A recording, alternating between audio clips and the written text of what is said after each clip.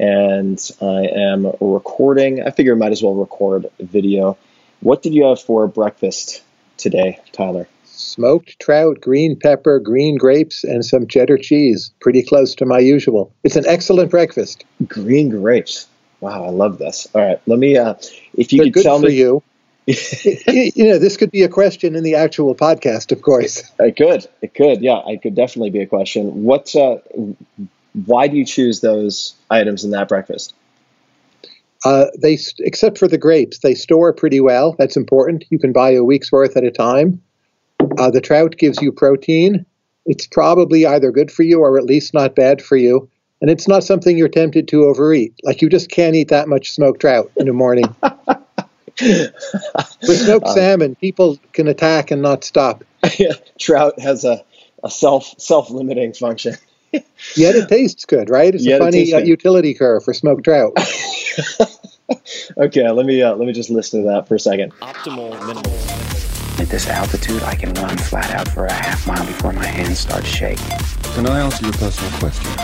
Now would seem an appropriate time. What if I did the opposite? I'm a cybernetic organism, living tissue over a metal endoskeleton.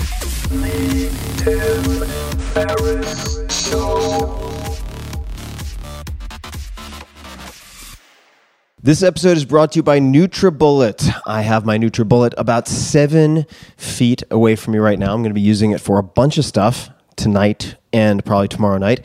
NutriBullet is the affordable, easy to use, easy to clean. The easy to clean part is super important. Blender that was first recommended to me by entrepreneur Noah Kagan when I interviewed him for this podcast. And specifically what I asked him was, what is the purchase that you've made in the last, say, 6 months for $100 or less that has had the greatest positive impact on your life? And his answer was the NutriBullet. NutriBullet has sold more than 60 million units worldwide. You can start to do the math on that. It's pretty freaking bonkers. And once you've used one, it's easy to understand why it became so popular. With other blenders, cleanup can be a huge pain in the ass. NutriBullet makes it really, really, really, really simple.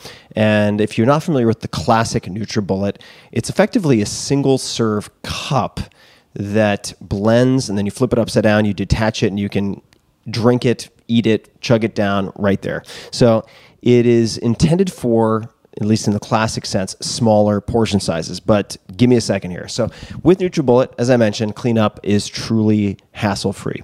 And their signature blending process transforms whatever you might have, high-fiber veggies, nuts, seeds, fruits, of course, into silky, nutrient-dense smoothies, if that's what you like, that are easy to digest and absorb. I use them for nut butters. I use the NutriBullet for soups of different types. I use it for all sorts of stuff.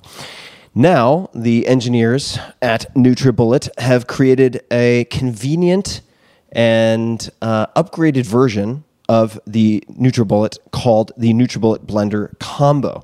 This is their most versatile device yet because it allows you to switch between single serve, as I was describing, and full size blending. It's also a bit more expensive, of course, than the classic version, but it gives you a lot more.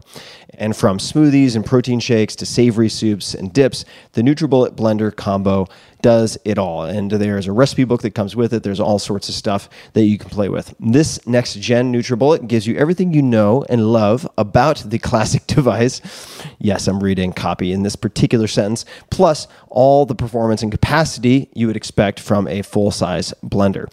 Don't settle for blenders that leave your smoothies filled with chunks or anything filled with chunks that you don't want chunks in.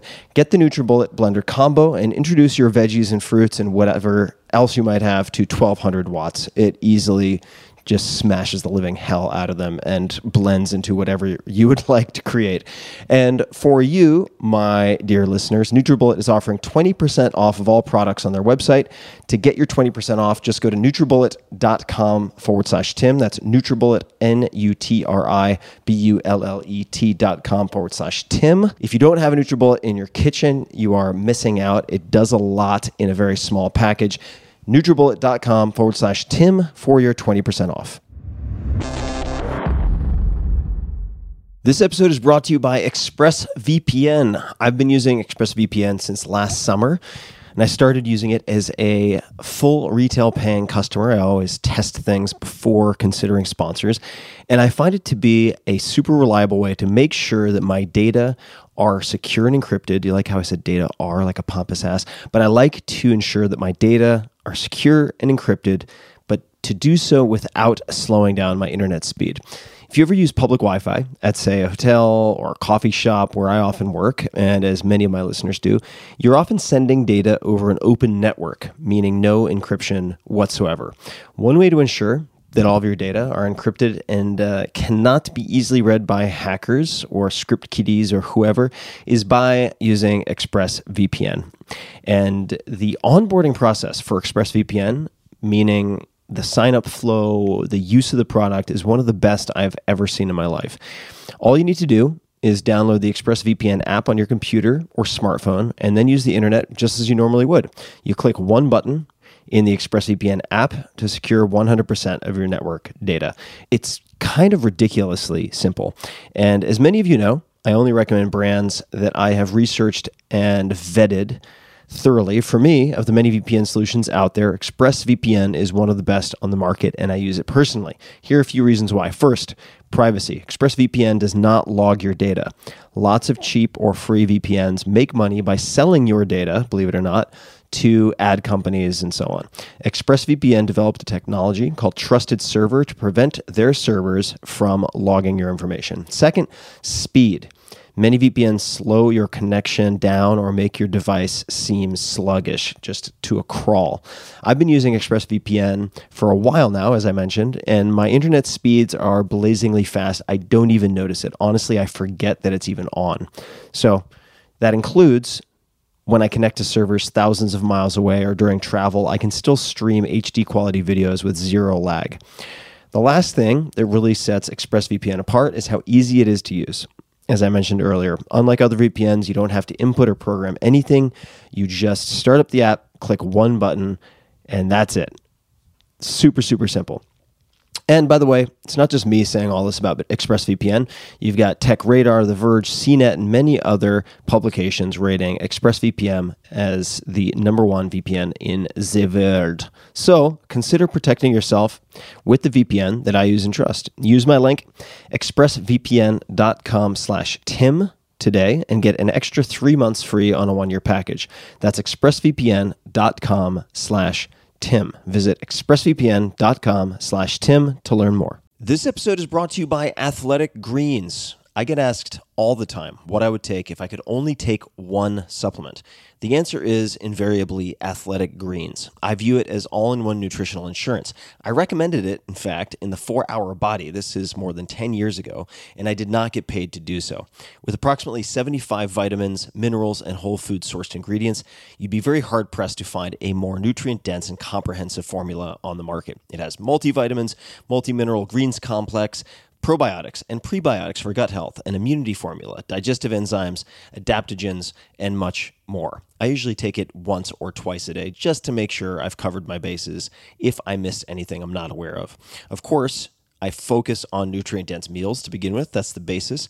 But Athletic Greens makes it easy to get a lot of nutrition when whole foods aren't readily available. From travel packets, I always have them in my bag when I'm zipping around. Right now, Athletic Greens is giving my audience a special offer on top of their all-in-one formula, which is a free vitamin D supplement and 5 free travel packs with your first subscription purchase. Many of us are deficient in vitamin D. I've found that true for myself, which is usually produced in our bodies from sun exposure. So adding a vitamin D supplement to your daily routine is a great option for additional immune support. Support your immunity, gut health, and energy by visiting athleticgreens.com/TFS. You'll receive up to a year's supply of vitamin D and 5 free travel packs with your subscription. Again, that's athleticgreens.com/TFS, as in Tim Ferriss Show.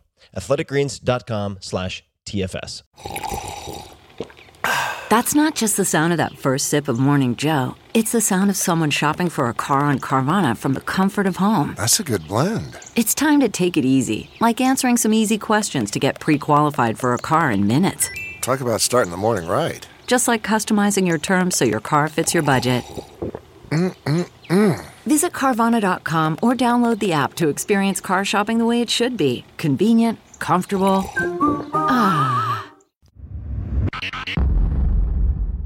Hello, boys and girls. This is Tim Ferriss. Welcome to another episode of The Tim Ferriss Show, where it is my job to deconstruct world-class performers. I would consider my guest today one of those, to tease out the habits, routines, thinking processes, practices, etc., that you can hopefully emulate or test in your own lives. My guest today is Professor Tyler Cowen, C-O-W-E-N. That is Cowen. And his personal moonshot is to teach economics, we'll clear that up in just a moment, to more people than anyone else in the history of the world. And he might just succeed. In addition to his regular teaching at George Mason University, Tyler has blogged every day at Marginal Revolution for, I want to say, more than 15 years now. That's incredible. Helping to make it one of the most widely read economics blogs in the world. He's co-created Marginal Revolution University, a free online economics education platform that's reached millions and will no doubt reach millions more. He is also a best-selling author of more than a dozen books.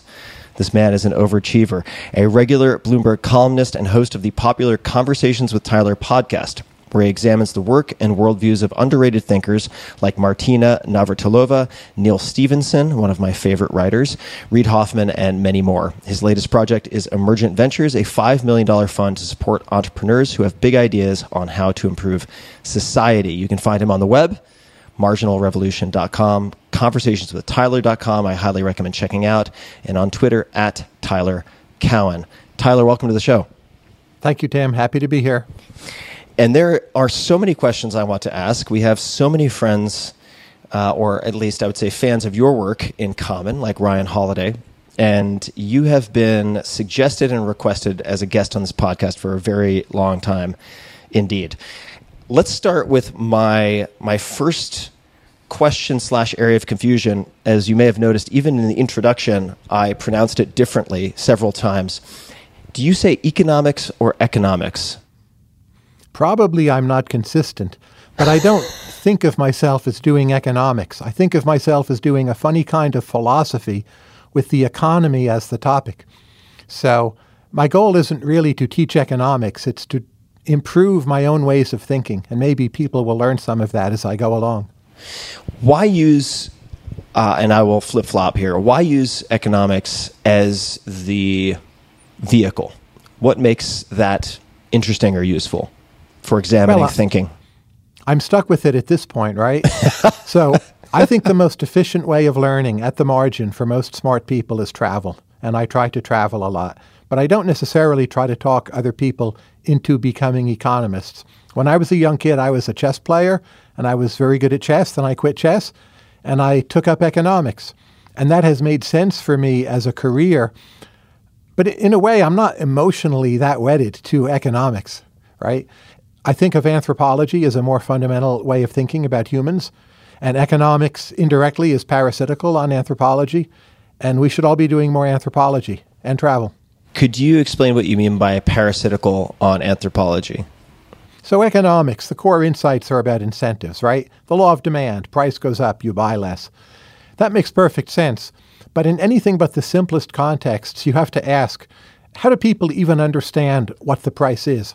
So if a mother says to her kid, oh, don't do that or you won't be allowed to play outside, what is the real price? Does the kid really not get to play outside ever again? They get to play outside even more the day after?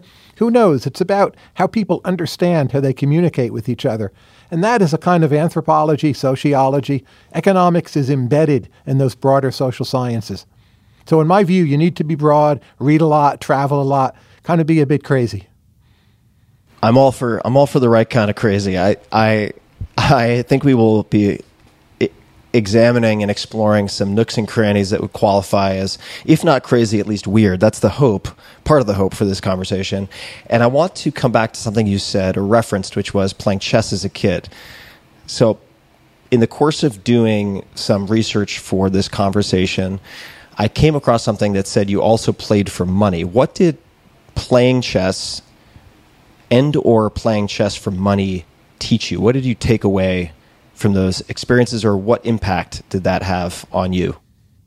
Well, this may sound trivial, but first, it taught me I could win, and second, it taught me I could lose. And those are both very important lessons.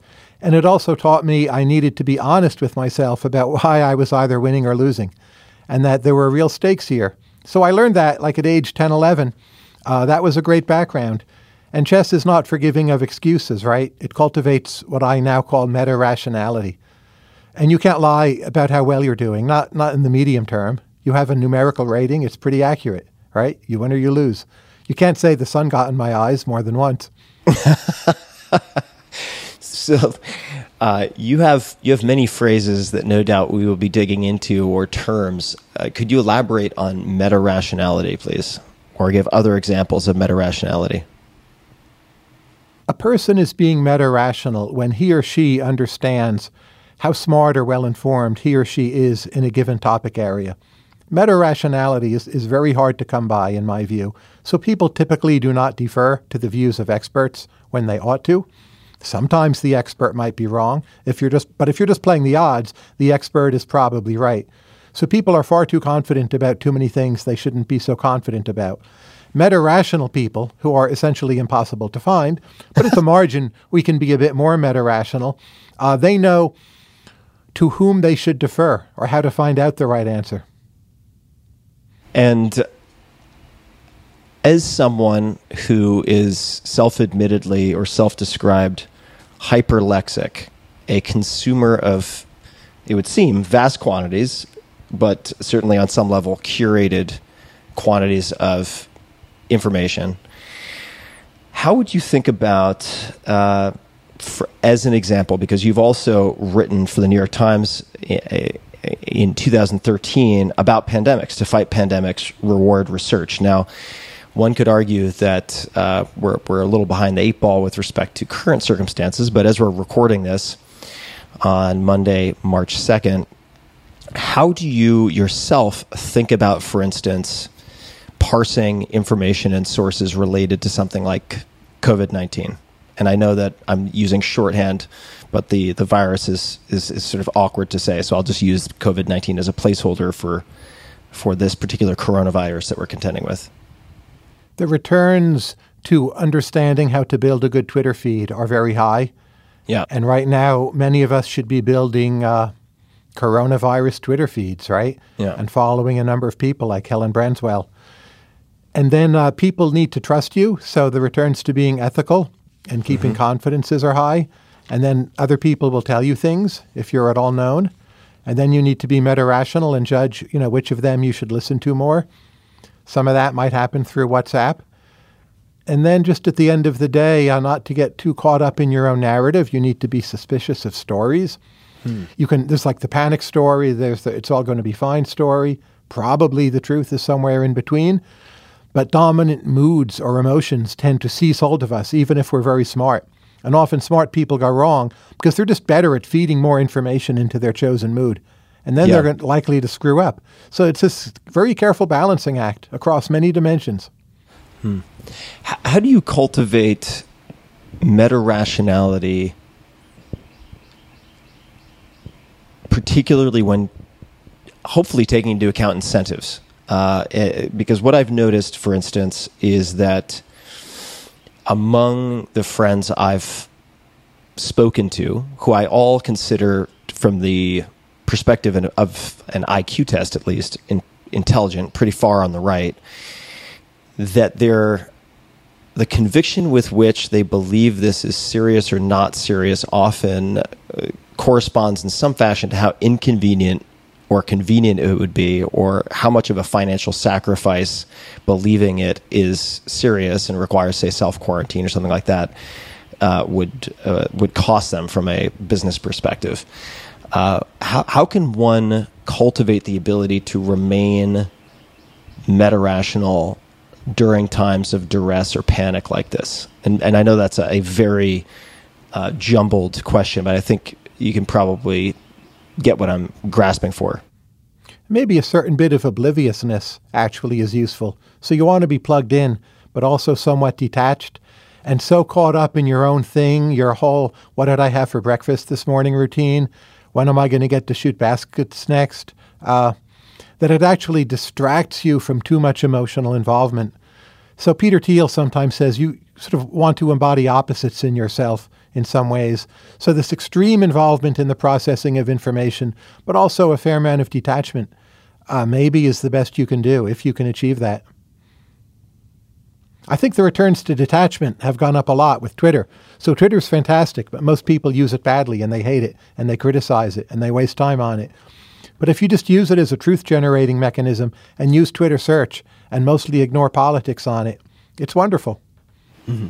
Could you give an example of how you have used Twitter in that fashion? What would be what type of truth might you try to generate or identify through Twitter, and how would you go about it?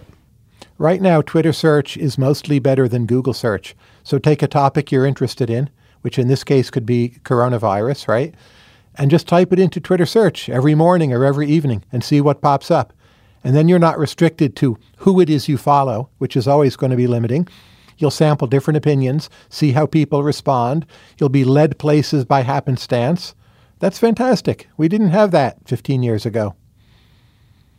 One of your most popular, if not the most popular post of yours in 2019 on your blog was how I practice at what I do. I believe that's the name of the blog post. Please correct me if I'm wrong. That's correct. And to quote that blog post, you wrote, "Recently, one of my favorite questions to bug people with has been, what is it that you do to train that is comparable to a pianist practicing scales? If you don't know the answer to that one, maybe you're doing something wrong or not doing enough." Could you elaborate on that, please? Well, say you're a social scientist or you're a writer or you give public talks. You are out there in some way all of the time.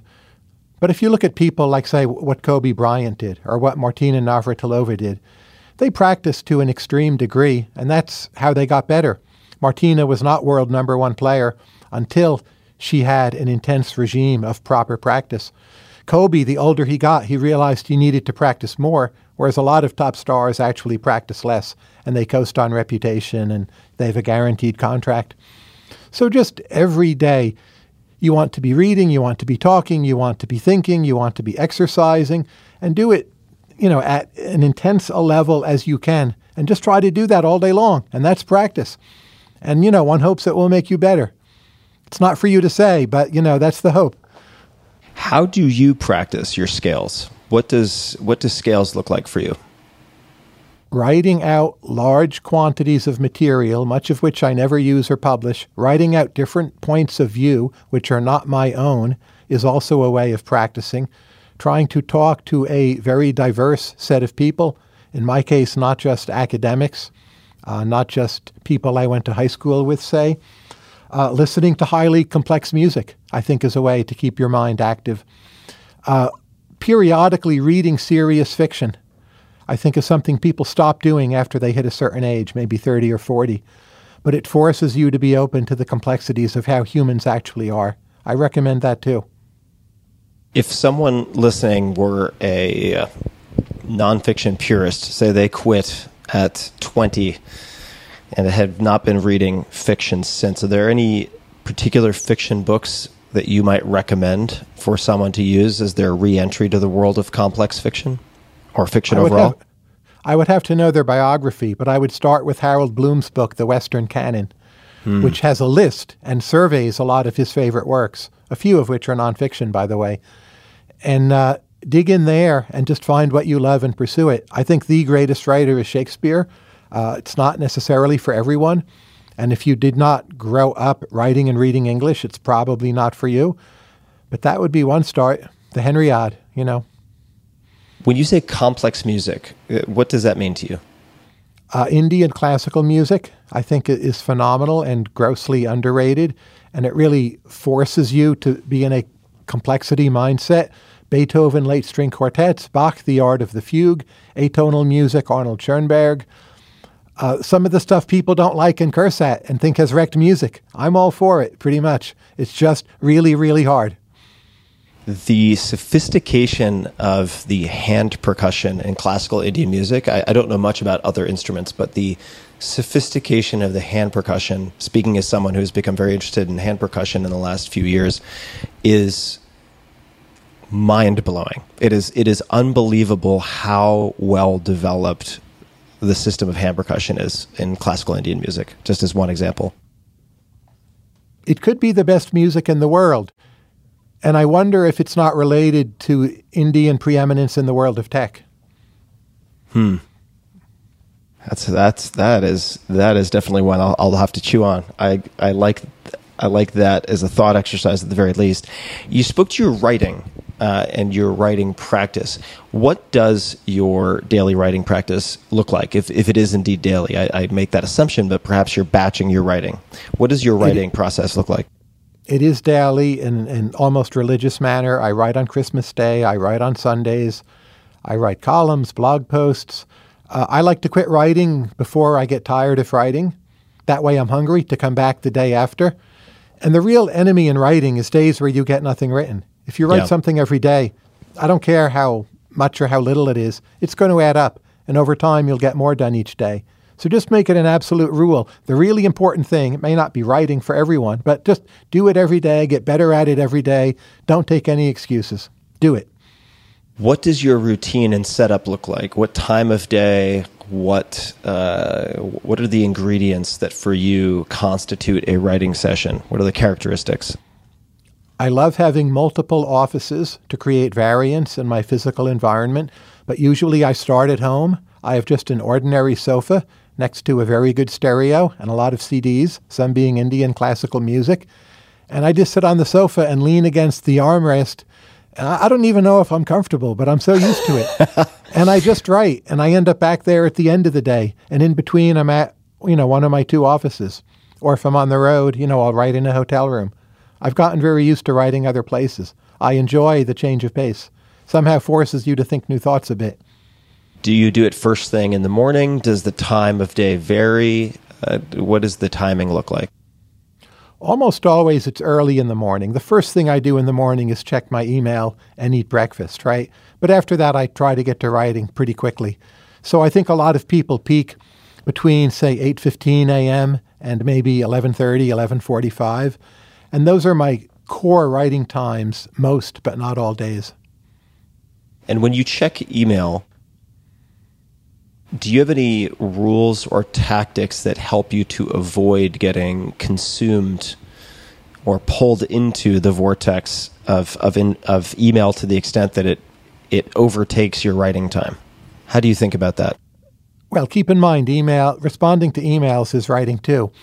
Yeah. I once said to Patrick Collison, my business model is responding to my email. So I respond to a lot of email. I don't respond to it the second it comes in necessarily, and I certainly don't in the morning. But there'll be a few things, if only because of time zones, where I do respond immediately. And email is how people are going to tell me things often. So if I respond, I develop more and better relationships. You could say I'm a fan of getting somewhat drowned in your email, but I think here's part of it. I try to stay a bit weird and obscure enough that mostly quite smart people are writing me. And if I had too many not smart emails, I would feel I was doing something else wrong with what I'm writing. What will the symptoms be of you having crossed the line into overexposed or having made mistakes in your writing? I guess besides the email, but will you know? Will the indication be just a change in the ratio of smart to not so smart email, or are there other ways that you would recognize you've gone astray with your writing? Maybe too many people asking me to do political things would be a sign that I had done something wrong. That mostly doesn't happen. The people emailing me being less smart or less to the point, that mostly doesn't happen. So I think I get a pretty large number of very good emails each day or WhatsApp messages. And I like that. But you have to reciprocate, right? Yeah. With your writing, do you do your drafting, first drafts, in Word, in LaTeX, in email composition? I know some people who do that in an actual Word, like a WordPress editor or in a blog of some type. How do you draft? I'm a software idiot. So if I'm writing a book or a column, I just use Microsoft Word. And I'm still struggling to figure out how it works. If it's a blog post, I type it into WordPress. And I do find if I type into WordPress, I write different things. than if I write on an open Word document. Recently, I've been trying Google Docs. It's better for collaboration, but it's disorienting for me. Yeah. It doesn't feel permanent somehow. It feels like if a quasar explodes somewhere out there, the whole thing will go poof, and I'm nervous. But maybe that's good. It gets me to finish what I'm doing more quickly. Now, you have written about your own 12 rules for life. I wanted to ask you about 2 of them, if you would be willing to expand. So I'll Sure. read them, but these are rules 7 and 12, respectively. And I'll read both, and then you can dig into either. The first, number 7, learn how to learn from those who offend you. Number 12, every now and then, and I'm going to mispronounce things here probably, read or reread Erasmus, Montaigne, Homer, Shakespeare, or Joyce's Ulysses, so that you do not take any rules too seriously. The human condition seems to defeat our attempts, to order it. All right, I would love for you to expand on either of those. You can choose whichever you'd like to talk about first. Well, part of the brilliance of those writers I listed is they're highly complex. They force you or induce you to see human motivation as very complicated. They run against the grain of there being simple answers, and you really have to focus on them and give them full attention. So if you're dealing with them periodically, I think it's a good way to always stay fresh if that's a true, open, honest engagement.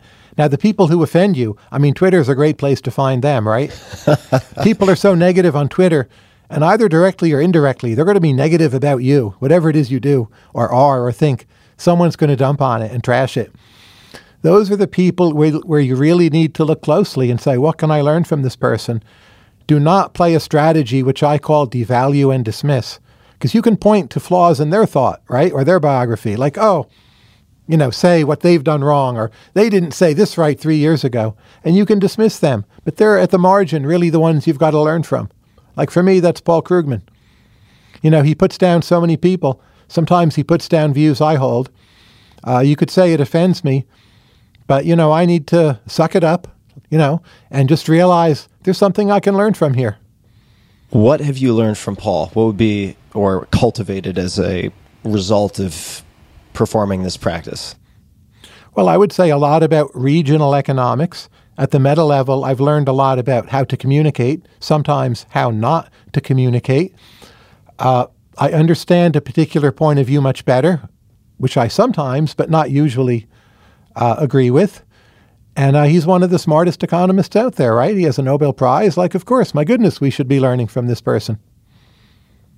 What are things that come to mind that you have changed your mind on in the last few years or the last year? Are there any positions or beliefs or otherwise that you've changed your mind on or come to think differently about?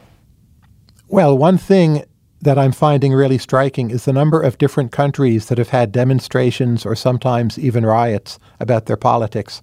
And those are sometimes countries such as Chile, which at least in regional terms our leaders are doing better than other places. Chile is actually seen declining income inequality, and yet millions of people in a not so well-populated country are going to the streets. So the sense of discontent out there is higher than I had thought. And I don't feel I've thought that through properly yet, but I'm definitely changing my mind about the stability of current parties and regimes of politics. It seems to not quite be holding. What are your working hypotheses with respect to why that might be? I think one is the Martin Gurry hypothesis, that in a world with the internet, we see everyone's flaws more readily.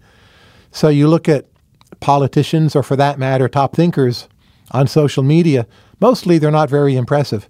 And again, you could play the devalue and dismiss strategy, but it means the citizenry ends up disillusioned. So the second point, I think, is that if you look at, say, the United States, it has not in every way covered itself in glory over the last 15 or 20 years, and that disillusions people around the world, yet they don't know where else to turn, because in my view, some version of Western liberal capitalist democracy is indeed the best system. People see China doing better. They don't necessarily want autocracy, so politics becomes more confusing. And then finally, I think we're seeing big shifts in the income distribution, where certain groups are seeing either stagnant or falling wages, and this heightens their anxiety. And then they too become dissatisfied in politics, but they're not sure exactly where to turn. They tend to turn to politicians who promise them free lunches, but that's probably bad. How are you going to go about developing a better understanding or different perspectives related to this observation, for instance, in Chile? What do your next steps look like? Well, the most likely next step is failure, right? But going to Chile would be one thing I would do. I've spent maybe 5 weeks of my life in Chile, which is not a lot, but enough that I have a sense of the place. I was recently invited back. I will try to find a way to get back, and then I will speak with people. But I also try to figure things out just by writing them down or writing them up. And if I just sit in the shower and sing, I don't really get anywhere. So I need to talk with people or give a talk or write something down. And that will probably be wrong, but that's like the draft that doesn't get out. And then it will get better, and like maybe sometimes it's okay.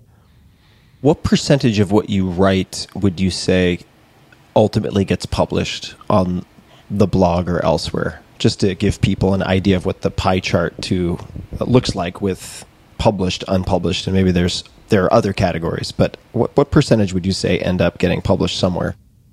It's hard to measure because the things I discard, I tend to rewrite them so much, whether I've thrown them out or just rewritten them. I'm not sure how to classify it. But I have many hundreds of pages of unpublished stuff, and it's going to stay that way in varying phases of completeness. But it was necessary to get to other things. In 2000, I want to say 2003, so this is some time ago. Suspect things may have changed, but at the time, I read that you were watching television only in Spanish. That was correct then. Yeah, for what period of time did you do that? Oh, over a dozen years, and I still do it sometimes, but I found it a good way to learn Spanish, but a good way to have a window onto a group of concerns that I would not necessarily encounter in the rest of my daily life. So if you watch Spanish language news from Latin America, or from Miami, but essentially from Latin America, you will just get a very different sense of what is important, what is interesting, what is dramatic, a very different sense of the role of the tragic, how families fit together, the importance of children. It really shakes up your worldview. But mostly I wanted to learn Spanish, but I became a bit addicted to it, and I still do it when I have the time. I listen to the Duolingo Spanish podcast sometimes for similar reasons, although it doesn't provide it does in some cases provide that sort of contextual, temporal news, human interest element, but perhaps less so than breaking news. I loved Premier Impacto on Univision. I still watch that sometimes. It's at 5 p.m. For me, it's Channel 14. It's just fantastic. What do you find to be the benefits of focusing on language acquisition or, I suppose, cultivation? Well, I only know 2 other languages, is English, Spanish, and German. They force you out of your comfort zone. They make you realize what an idiot you are. You're always learning something. You get windows into how other people think. I sometimes call it cracking cultural codes. Spanish is great because it opens up a lot of different countries to you. German has some of the most profound writing and music, philosophy, and culture of human history. I wish I knew more. So I envy people who know many languages and people who have traveled, to more and different places than I have. They're the people you should envy. I'd like to ask you about one of your many books, The Complacent Class. Now, my read, and please correct me if I'm wrong, is that you've argued that we've, in some respects, become a stagnant and cautious society. What does that mean? If I'm actually sort of interpreting things correctly, and feel free to correct me. We innovate less, especially outside of the tech sector. Our incomes grow more slowly. We move around the United States at roughly half the rates we used to. We are now unable to pull off grand projects such as putting a man on the moon. Almost all of the spending of our federal government is now locked in, and most of that going to the elderly. We're just a less dynamic society. People are crazy how they bring up their kids. No risk is to be allowed. People obsess over what kindergarten will my kid get into. If they don't get into that kindergarten, my goodness, all is lost. We are far more a society of credentials, which I regard as a huge negative. All of that and more. What can one do? Are there any personal actions that you would suggest to counteract or counterbalance in some fashion those societal trends? I mean, of course, that's more than just societal trend. There are actual government policies and so on. But what can the individual do? If they listen to you say this and they agree with you, are there any particular practices or steps or recommendations that you can discuss? Absolutely. So Steve Levitt, the Freakonomics guy, he wrote a great paper where he took some people and he looked at their major decisions. And for some of the people, a coin was flipped. And if the coin said they had to make a big change, they made the big change. And ex post, the people who made the big changes were happier than those who did not. So of course, it depends on the person and on the context. But in general, read that Steve Levitt paper, think about the coin flipping, and more of the time make the big change. Of course, it's a risk, right? But it seems on average it pays off. Question for you now those were big changes determined by the flip of a coin. Is that right? Right. Okay. How much of the happiness with the big change do you think was from making the big change or being absolved of the buyer/seller's regret equivalent, second guessing, in other words, a decision that you had to make on your own? I don't know, but if it's only the being absolved that matters, well, treat me as the villain, and you are hereby absolved from responsibility. Just say Tyler made me do it, and go off and be happier. And the rest of society will do better as well. What are some of the major decisions that you've made that have been extremely impactful in your life? I decided that I would really focus on the internet and giving away my output for free, and mostly stopping doing peer-reviewed scholarly research and devoting all my time to blogging and online essays and online education in my podcast. And that has gone phenomenally well for me. When did you make that decision? In retrospect, it doesn't sound that scary. I started blogging, I think, 17 years ago. And the notion that I would do this every day for what is now almost 17 years at the time was extremely weird. And I was doing well in my other endeavors. It wasn't there was some kind of failure that needed to be patched up. But I just thought, I'm going to do this. I'm not going to look back. At first, like no one paid any attention. For years, I just kept on doubling down happily, in my oblivious fog. And it worked out great. So I'm going to push back a little bit on the oblivious fog. You're a smart guy. You're able to. I think you didn't say I was a meta-rational guy. You said I was a smart guy. Maybe I should be offended. Right? Well, I was going to meta-rational next. That was my second compliment. What was your decision-making framework for doing that? 17 years ago. So that places us around 2003, roughly. Right.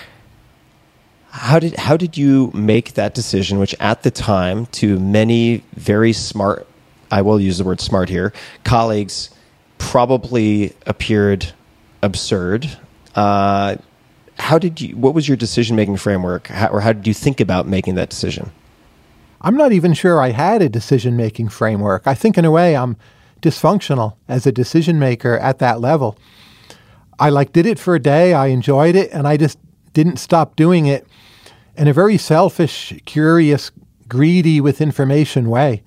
And it just became quickly impossible to turn that ship around. So I thought, well, I've got to do more of this. And I would hesitate to recommend my so-called decision-making process to anyone. What was the positive feedback loop on the daily experience that kept you going for years before it seemingly gained traction? What was it that appealed so much to you? For 3 or 4 years, we had a few thousand readers, but it wasn't a thing and it hadn't taken off. It was fine. And when I started, I thought, it would be awesome to have only 5,000 readers, like some kind of utopian dream. But I lost track of that, and I just found I was learning things, having to write all these posts. Like, oh, I need to learn this, I need to learn that. And then when I would write on it, I would change my mind. So I thought, well, this is some form of progress. And again, just stuck at it. And then later, like, blogs became a thing. And even though blogging has mostly disappeared, it's gone very well for us. We've played a kind of last man standing strategy. And we haven't seen that kind of cutback in readership. I think it's lost some of its newness sex appeal, but I would be astonished if long form or even not so long form writing, as long as it is of high quality considered of high quality for at least a few thousand people or even less, I don't see that going away anytime soon. I know that there are any other forms of media that are more fashionable perhaps, but I'm certainly not concerned for the longevity of your readership. I think you'll be fine. How have you thought about branching out from the written word and making decisions about that? Well, I do now a podcast every 2 weeks. That's called Conversations with Tyler, and that keeps me very busy and dominates a lot of my reading time. That's for free. It's not a business for me. It probably costs me some money, but I find I read much better when I'm reading their work to go and interview them. So next I'll be doing Philip Tetlock, the guy who writes on prediction and super forecasters. That will force me to get my thoughts in order on those topics. After that, I think it's Emily St. John Mandel, who wrote Station 11, which coincidentally is a book about pandemics, and she has a new book out. I read fiction much better when I know I'm talking to the author, himself or herself. When I interviewed Martina Navratilova, I had to learn a lot about the history of tennis. I read 50 books on the history of women's and also men's tennis. That was fantastic. I wouldn't have absorbed them in the same way if I wasn't going to be speaking to her. So I'm just keep on doing these podcasts. Again, totally dysfunctional decision-making on my part. Well, we'll see. I mean, you could certainly have good outcomes with bad process, but I'm not totally convinced it's bad process. No, it's not bad, but it's not something I could explain or justify in terms of a model of rationality. Right. It's also low risk in the sense that, the max downside risk of doing this is very, it would seem very low, whereas a lot of the benefits, as you said, putting an incentive and deadline in place so that you immerse yourself in these topics and worlds that you might not otherwise put so much energy into is certainly a benefit. How did you prepare for Neil Stephenson? Because I've read Neil's books, and for people who don't know, you have Snow Crash, Cryptonomicon, you have many others, and these are not short books. These are, in fact, incredibly long books in many cases. How did you prepare for that interview? He was in some ways an easier than usual prep because there are many Neil Stephenson books I already had read, which was a huge head start, just as you've read them. And then there were others that I simply cannot read, like Anathem, which I suspect is brilliant, but I'm just not a good enough reader or not smart enough or not something to get through it. It just loses me. And I've tried at least twice. I tried again to prep for him. I couldn't read it. And it might be his best book. So I just had to put that one down, and I figure, well, this is Neil Stephenson. I'm just going to talk to him about stuff. A lot of the obvious, usual questions about science and the future and technology, and he'll just be interesting. So that was, I wouldn't say easy, but easier than many. Whereas people who know a very direct thing, like Emily Wilson, she was the translator of Homer's Odyssey. I had to know Homer's Odyssey really, really well. That's what she does. I can't just blah, blah, blah to her about, what do you think of Peter Thiel and the text stagnation debate? We talked 85% about Homer's Odyssey. That was one of my hardest preps. She's wonderful, by the way, if you ever want to have her on, but it's really tough. I spent months of my life preparing for her, and it was over in an hour. Yeah, that's it's better ratio than the Olympics, I guess. Yes. How are you preparing for the conversation about? Well, I suppose it's not going to be limited to, but Station 11, if I'm getting that right, and pandemics. How are you thinking about navigating that conversation and preparing for it? I watch her on YouTube. I read all of the interviews with her I can find online. Her two main novels I will read twice, and her earlier, less well-known novels I've read once. And she's from Canada. I need to think about Canada, where she grew up in Victoria, what her literary inspirations are, ask her about those, reread books that she has read. I looked again at Michael Crichton's The Andromeda Strain. She wrote a novel about a pandemic. Well, now I have to think about Boccaccio as well, right? And you just have to dig deep into all your resources. Like, what have I got here? And we'll see how it goes. But she's a hard prep. You have read, you and Patrick Collison are sort of birds of a feather here. For people who don't know, Patrick Collison of Stripe, in that you are voracious readers and consume more books than the next 10 people put together, and the next 10 high achievers put together, I think many would say. What are the books that you have gifted or recommended to people most that come to mind? I know that you have a huge sort of pantheon of options available, but what books have you recommended most to others? We had a couple come up earlier in terms of people who might be interested in exploring fiction or complex nonfiction. What other books come to mind, if any? I'm very suspicious about recommending books to people because there's the risk they might listen to what you say. And if you're recommending to them the book that is not like the most valuable next book they should read, in a sense, you're wronging them. So I don't give people books that often. One thing I try to encourage people to do is to read more about music and the arts, not a particular book, but I say take the creators you love, whoever, whatever they may be, and read about them. If it's the Beatles, great. If it's Beethoven, and really dig into what you might think of as your hobbies, but to read about them in an intense way. And just think about, like Beethoven, how did he manage his career? Like, what were his productivity tricks? What did he do wrong? And think through some of the questions you've written and talked about at length, but in the context of your cultural heroes. If it's like, what do I tell people to read most often?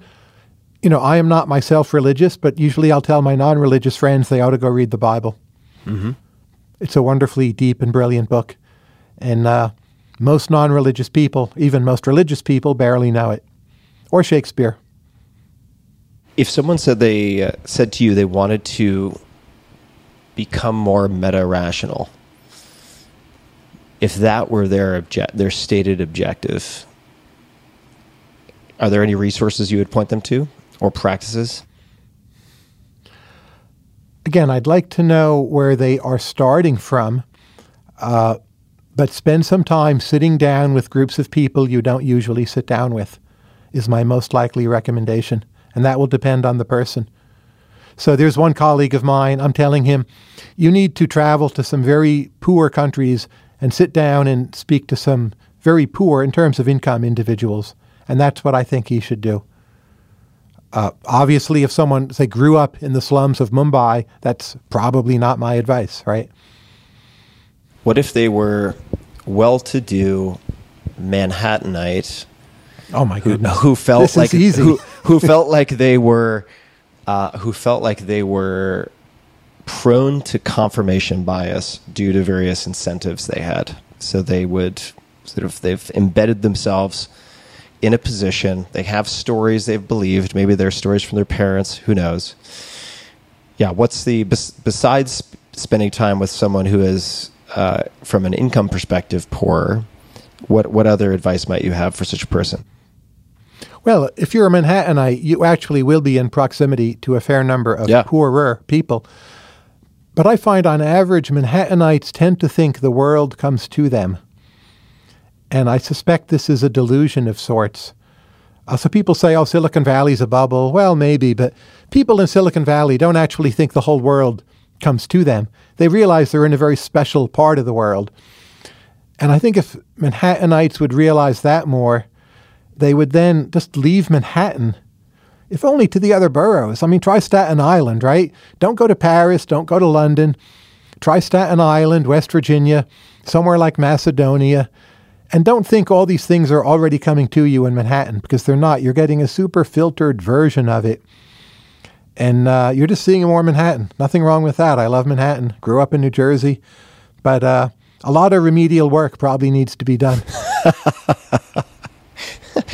What are you working on personally right now? Are there any particular problems or sort of personal development objectives that you've set out for yourself?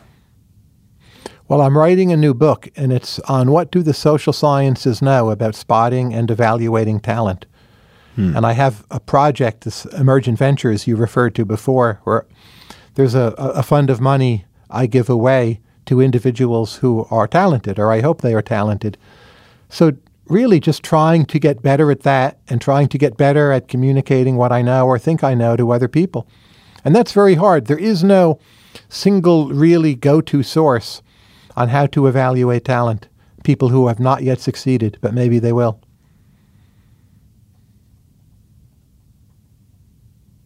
I'm just pausing to think for a moment here.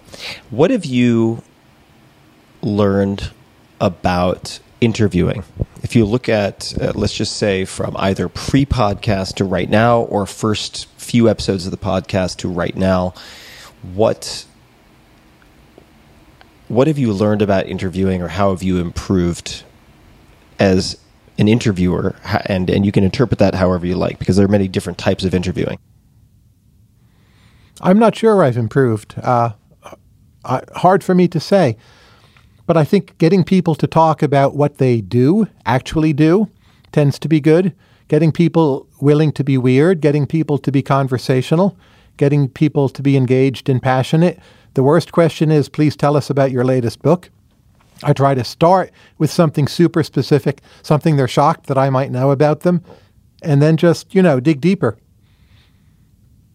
How do you get them to be willing to be weird? Well, most of them are weird to begin with, right?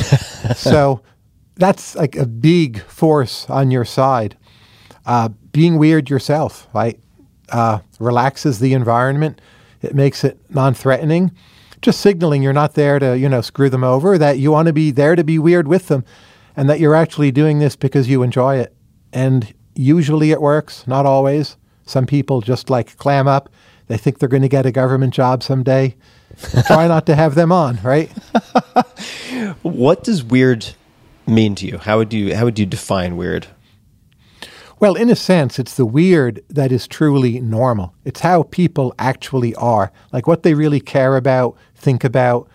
So, in a sense, you're getting them out of the weird. The weird is the stage presence we put on and all the puffery and unwillingness to say what you really think, because my confirmation hearing, whatever. So once you stop seeing the weird as actually weird, I think that's also a help. It's like, this is natural. Let's just do it. And most people respond to that, I think. But you do many of these yourself, right? I do. I'm not convinced I know what I'm doing either. I somewhat selfishly have surrendered to following personal interest in interviews, with the assumption that if I find it interesting, I have at least a guaranteed satisfied audience of one person. But I think I have a very particular personality that then imprints my approach to asking questions, but I'm okay with that. I don't have a desire to be anything other than who I am at the moment when it comes to asking questions, at least. Yeah. Never have a guest on you don't care about, right? Yeah. That's a good rule. That is a good rule. What other rules have you developed, if any? You mean in podcasting, conversing? Yeah. Just get to the point immediately. The old saying, personality is revealed on weekends. I think you present a version of that in one of your books. Yeah. What does the person do on weekends? Probably the same as what they do on weekdays, but bring out that side of them, right? And just asking the person, in essence, what are your open browser tabs right now? It's one way of getting at who they are. Yeah. And the browser tabs don't lie, right? Yeah, that is a great question. That is a really great question. So part of the reason, not surprisingly, that I might be asking this so that I can borrow and use in the future, but the future is now. So here we are, a few seconds after you just said that. What are some of the open browser tabs on your computer? Twitter is always open. WordPress for blogging is always open. Several sets of email, always open. WhatsApp, always open. And then right now, I will have typically 5 or 6 tabs to specific articles, which at the moment are all coronavirus. That's atypical. Usually they're more varied. But right now, there's 2 big stories. There's the election campaign season, which I hate following and don't really write about, and coronavirus. So it's going to be coronavirus. What are you reading about coronavirus? This is of great interest to me. I've been tracking it very closely for a few weeks. And I know this is topical, but I do think that, in a sense, there's a parallel to the expression, and I'm going to butcher this, and I'm afraid I don't know the attribution, but that adversity doesn't build character, it reveals character. And I do think that with the, let's call it threat on one hand, panic on the other, and they're not totally separate, everything going on with coronavirus, the challenges of parsing good from bad information, reliable from unreliable information, many of the frailties in thinking or logic or meta-rationality that otherwise would go somewhat unnoticed day to day are becoming much more pronounced in a lot of people, and many of them, and maybe present company included, are not aware just how those things are manifesting. So what are you reading, and how are you thinking about this particular coronavirus? We're speaking in very early March. Yes. And it seems to me there are several distinct episodes. One is Wuhan, there's other parts of China, there's South Korea, Japan, Singapore, Northern Italy, Washington State, Princess Diamond cruise ship. And the different numbers from these separate locations, they don't really add up. No. So I'm treating it like a Sherlock Holmes puzzle. How do we make sense of all of these collectively, comparing them to each other? So yes, of course, there are data mistakes. But what's your theory of data mistakes where they all fit together? And I still actually don't find a way of making it add up. So I'm trying not to approach it as like a lecturer, like telling everyone, do this, don't do that, wash your hands. Probably good advice. But as a kind of puzzle. And to stay open about it and see what it brings me. And also see which of the responses are the best ones so far. Singapore is looking quite good, but there's plenty of play left, so to speak. And the United States, it seems, has let the coronavirus get into its healthcare system, and it did nothing about it for 6 weeks in what could end up being really a kind of huge crime of omission. Yeah. I'm struggling with where to go with this because I recognize we have a large audience listening. How do you currently plan to increase the resolution on those puzzle pieces, or to continue informing yourself in such a way that the picture becomes clearer and not more difficult to make out? How do you think about information consumption? There's more data every day, and I will write out the puzzles as I find them and try to think them through as I write them out and then get feedback. And I'm not sure where I'll arrive with this. One hopes, of course, it just goes away and the puzzles remain puzzles. At this point, that's seeming a bit less likely than it had been. So I'm afraid to say I think we're going to find out more than we want to know. Yeah. I'm not really worried about that. Like, if it all remains unresolved, I can just go away and celebrate.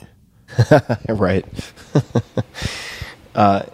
Aside from, for instance, Johns Hopkins has a very good daily newsletter, which I would consider reasonably uncharged, politically speaking. You had mentioned someone on Twitter who you follow, and I'm blanking on the name. It's Helen Branswell. She's public health in Toronto. How do you spell that last name? It's Branswell, I believe. Are there any other particular sources of information or other people you are following who you find to be reasonably level-headed about how they're approaching and analyzing this? There's 4 or 5. I don't remember their Twitter handles by memory, but, they're in the list of people I follow. If you just go through that, it will be pretty clear which ones they are. Okay. Great. And we'll then I find by being out there writing about it in an open, non-hysterical way, I'm just sent a flood of useful information. Yeah. And that's arguably my main source. And I don't mean to say I trust it all, but you cross-check and you think, and then you talk to people you know, and you get a bit further. Yeah. Why did you, well, I'm also assuming then that this was your initiative, but why did you choose to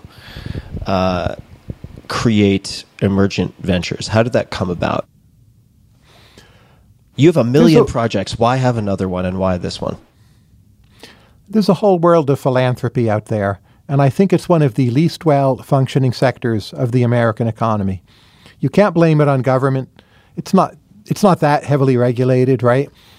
So much of it is bureaucratic and risk-averse, and people doing the same things. And I thought, let's go back to earlier models of giving from the Renaissance or the 18th century, where in essence there was no bureaucracy, one person who says yes or no. We don't ask anyone for a vita. We don't ask anyone about credentials. Do you have a PhD? Whatever. It's basically 1,500 words. Tell us who you are and what's your story and what you're going to do. And people can use that space more or less as they wish. We ask them, like, tell us one value that you consider to be a value. We have that question. And we've now had about 80 winners, and we cut them a check, in essence. How many applicants are you vetting those 80 from? I think it's about 800 now. So the rate of good applications is reasonably high. Maybe I'm lowering it just by talking about the program, but we've had, even though it's only about a year and a half old, we've had people go on to, start companies, successful ventures. People end up in high positions in governments. A lot are just travel grants for young people who are, say, from ages 15, 16 up to 20, who get to meet mentors. I hope it's changed the course of their lives. Those are often travel grants to Silicon Valley. But it can be anywhere, really. And there's two researchers at Dartmouth. They've created a kind of Wikipedia-like structure that now contains data about every Indian village, in essence. Not every village is filled in, but we have the capacity to create and store and use demographic data about every Indian village. This is a not-for-profit venture. I think it will greatly improve public health and policy making in India in the future. There's a fellow who is starting a kind of charter city in Zambia with Zambians. So many exciting things going on there. Young Indian woman, I think she just turned 18, starting a bus company. She's raised really quite a bit of venture capital.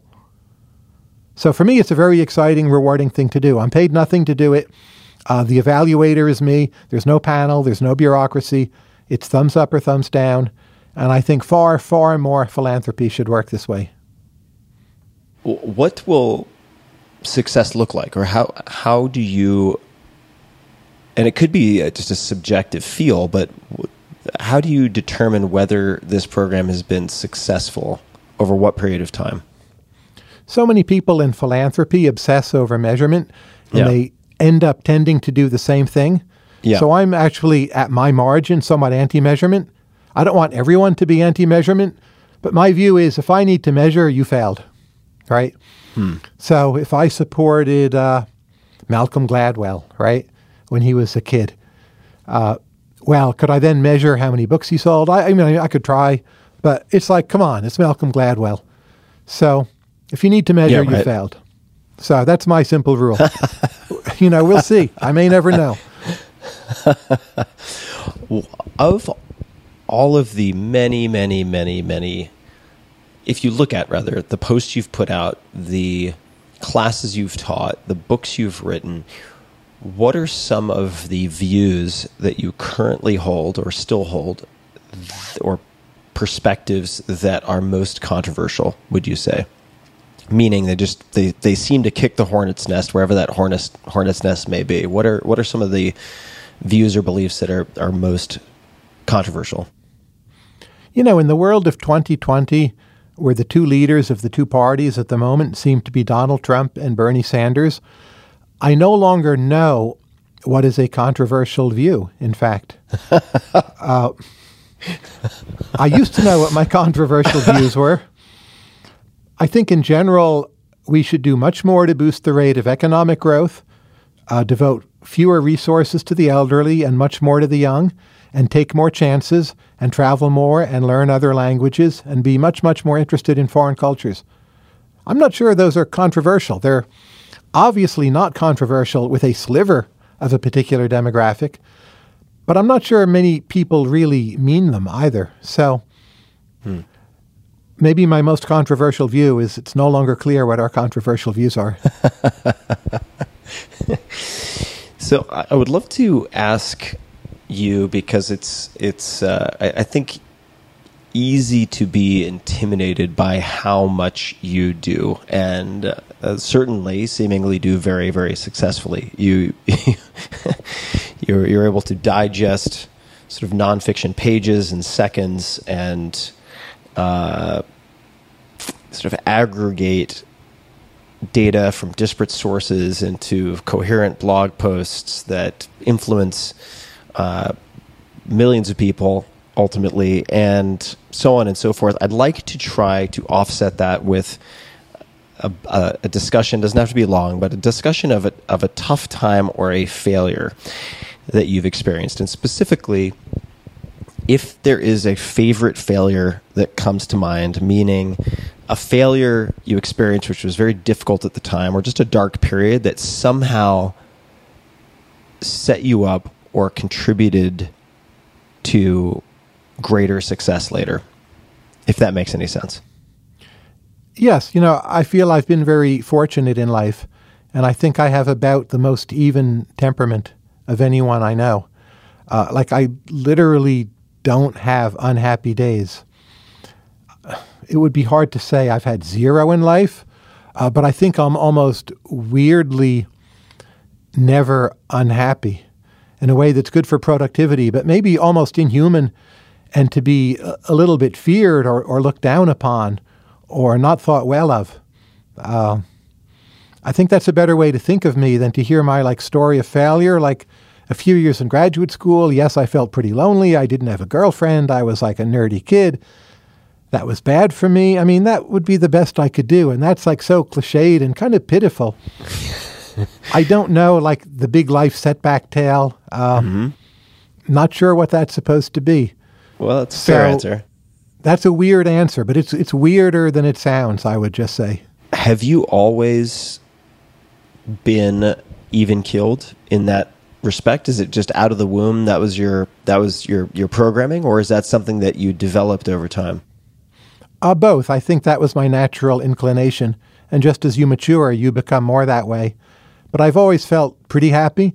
I suspect my peak happiness is well below that of most people. Hard to prove that or measure that, but intuitively, when I see people very, very, very happy, it's quite strange to me. I feel, gee, I've never felt this. But same when people are depressed. So I think my range is compressed in an unusual way. So if for many people they strive to feel happy, or perhaps more accurately, to not feel unhappy, right? And many of their decisions and behavior are kind of governed or driven by that. Are there any feelings that you prefer not to feel that come to mind? I mean, is there something for you that is analogous to unhappiness for other people? Well, I feel guilty about my numerous shortcomings when it comes to behavior. So, for instance, I think to eat animals raised under terrible conditions is wrong, but still mostly I do it. I've tried to improve. I've improved somewhat, but I'm reminded of that regularly by what other people do or write, and I just think that's wrong. I think I fall short. I guess at this point I have to conclude I'm too selfish to change it. So I feel bad about that. But it mustn't be that bad, right? And I feel bad that I don't feel worse about it as well.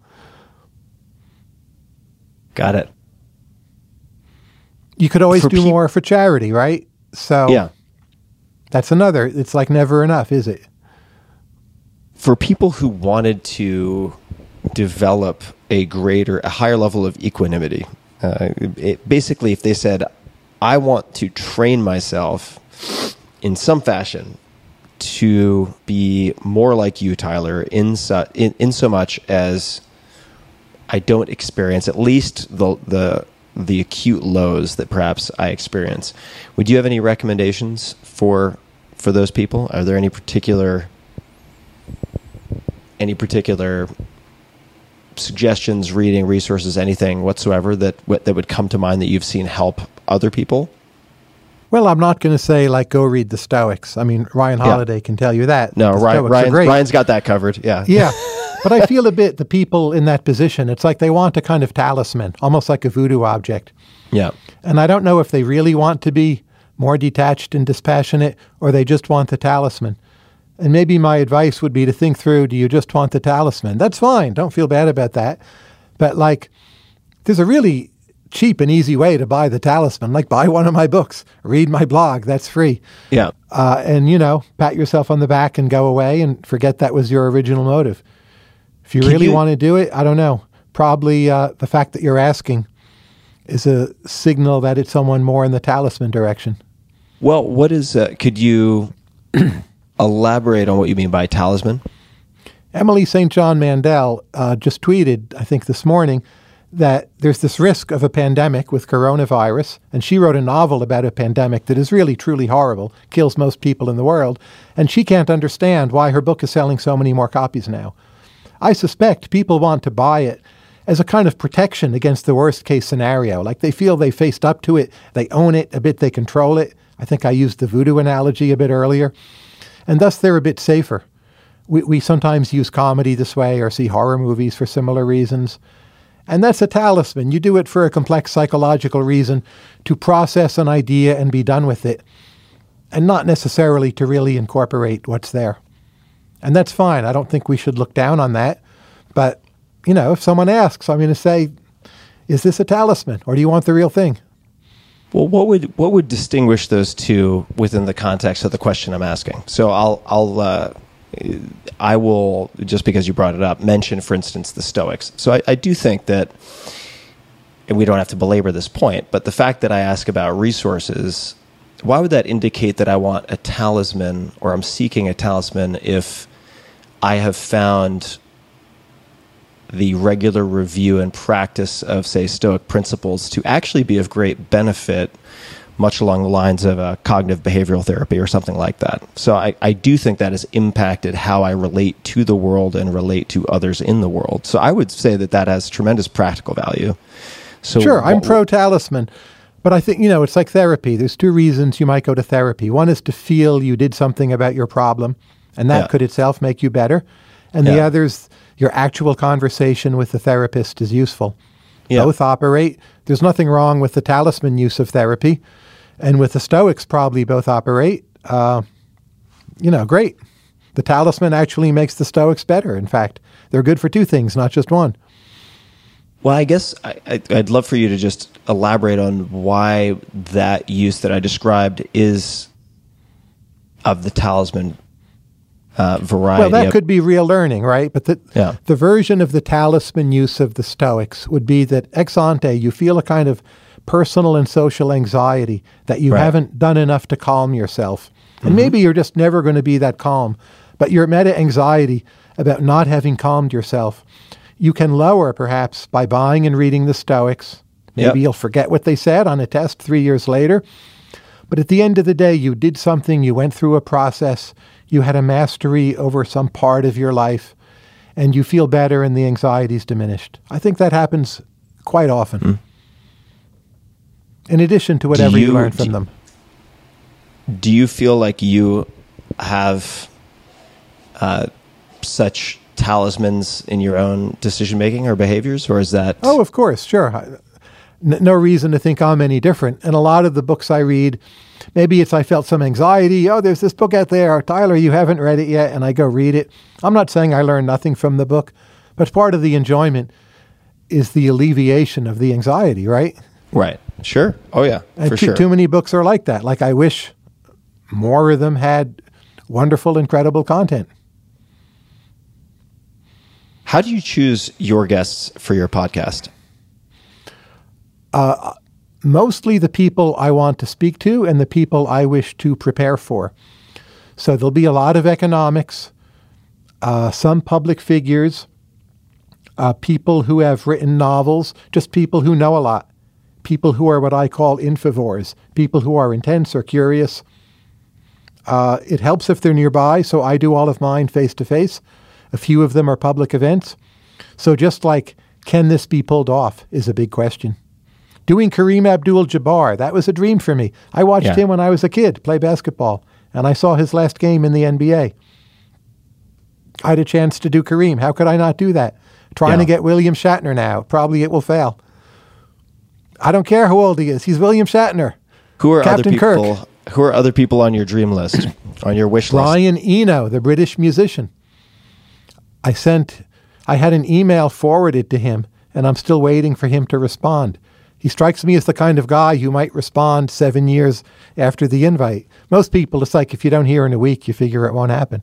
But this is Brian Eno. He could respond at any time with either a yes or a no.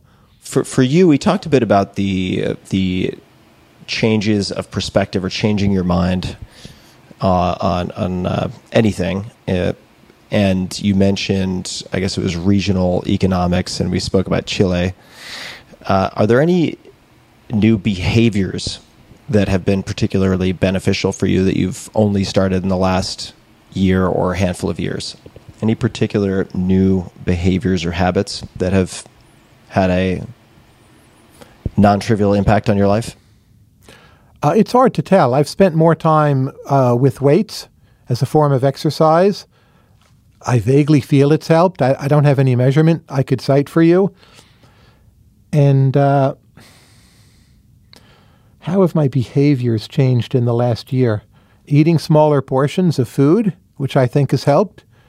You know, my diet is just eat what you were going to eat, but eat 2/3 of it. Right. And I've had the discipline to make that work. You don't have to fuss over what you're going to cut out, right? You just divide by 2/3. And just trying to be kinder to people. Again, I'm not even sure I'm managing to try to do it, but that's like always a priority or sometimes a priority. What does that look like, being kinder to people? Or why did that become something of focus for you? If you can be encouraging in a non-trivial way, it can really mean a lot to people. And it takes several kinds of effort. There's effort in the moment, but also the skill of how to sincerely have a sense of what would be the encouraging thing to say. And it seems to me that's greatly undersupplied in the world. And like some of the things that are undersupplied are just people telling other people what they're good at, which happens plenty, but really kind of accurate, incisive. This is what you're good at and why. Greatly undersupplied. Supplying people, especially younger people, visions of what they could be, greatly undersupplied. But you also want to be better at it rather than worse, right? So making that more of a priority. And some of the grants I've given out through Emergent Ventures to younger people, I've also tried to give them a sense of what I think they could be.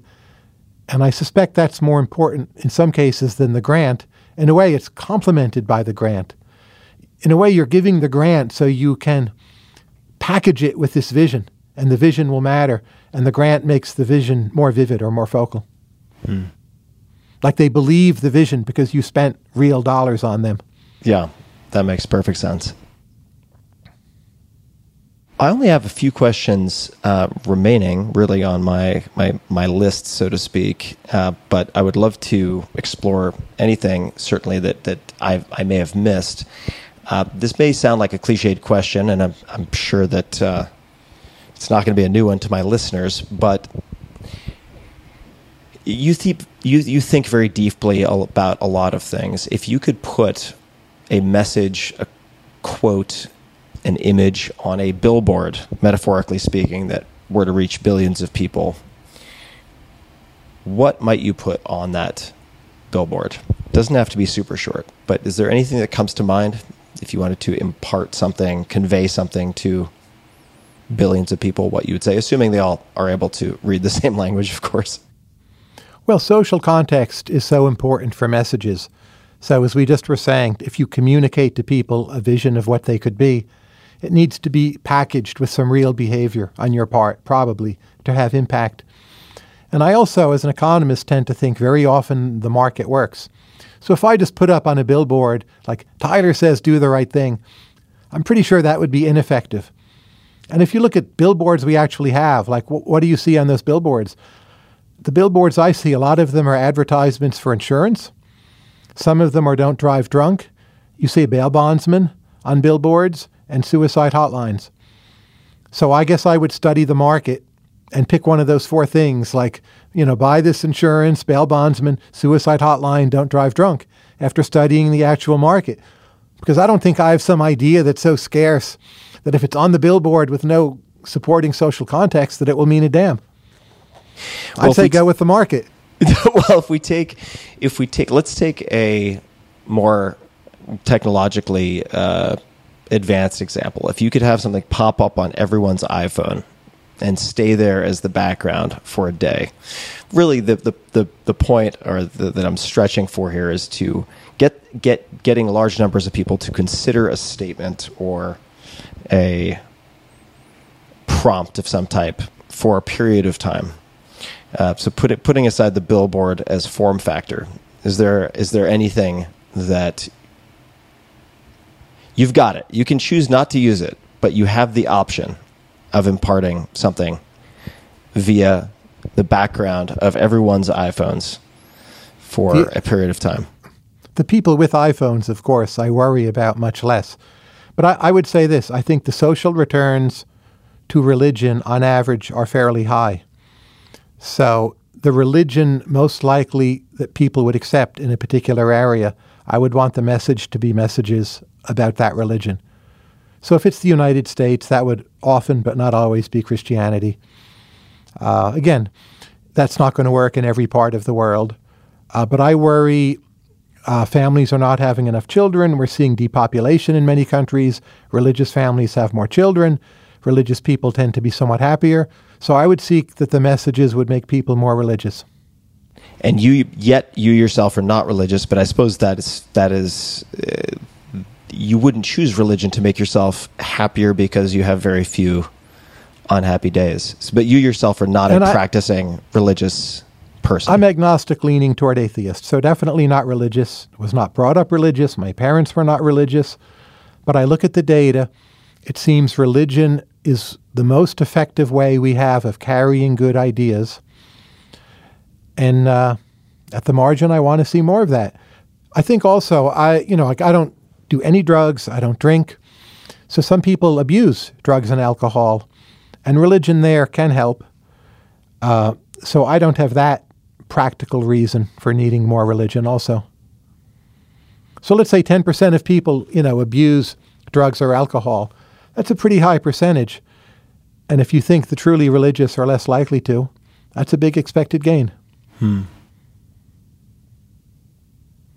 this has been very fun for me. Is there anything that we have not explored that you would like to explore or discuss that I haven't brought up? How do you restore lost focus? How do I restore lost focus? Yes. I would say cold exposure exercise and having a routine that I do not deviate from. So most often for me, if I feel a loss of focus, it is either physiological. So it is, I'm not eating enough. I am low energy because I've had poor sleep for a period of days, something like that.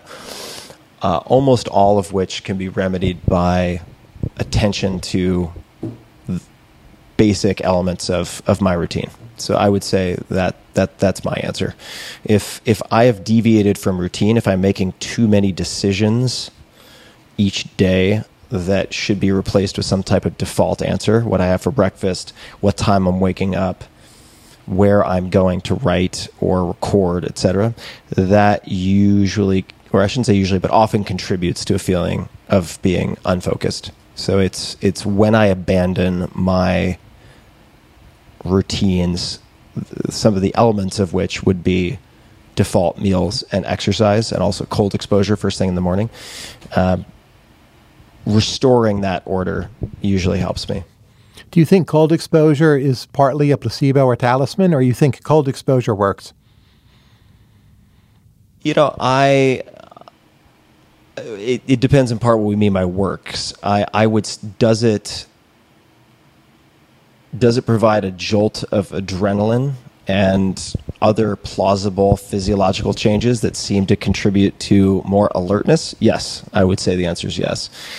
Could be talisman, and if by talisman we really mean placebo effect or the desire to feel that we are doing something to address our problem rather than the actual efficacy of said approach. Sure, I mean, I think placebo effect is everywhere. So just as nocebo effect can affect things.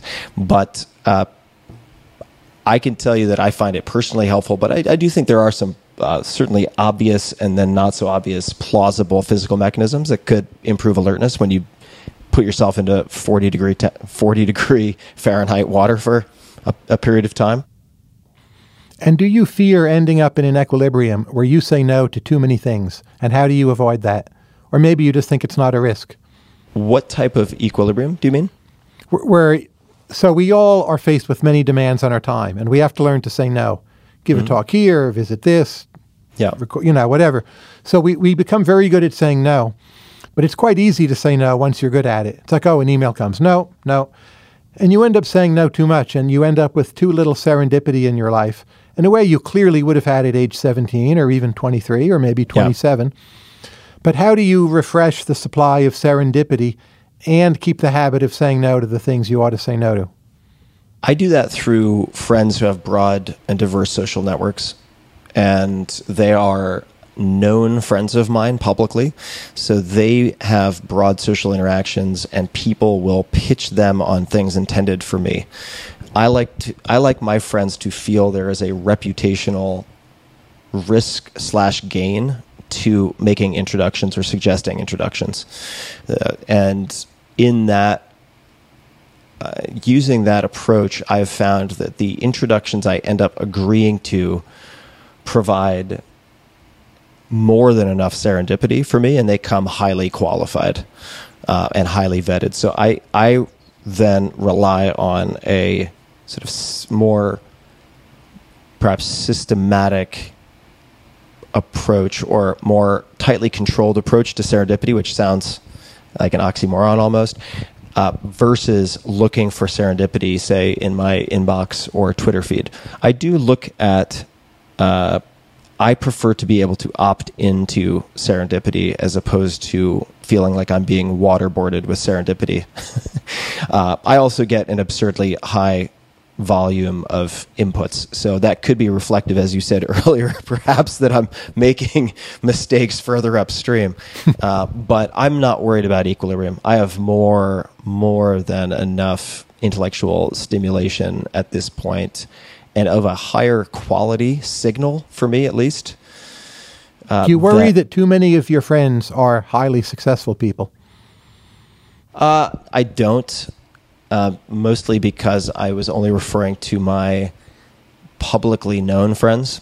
I don't talk about my non-public friends publicly because I think that would be opening them to all sorts of problems that they don't want to have and I don't want them to have.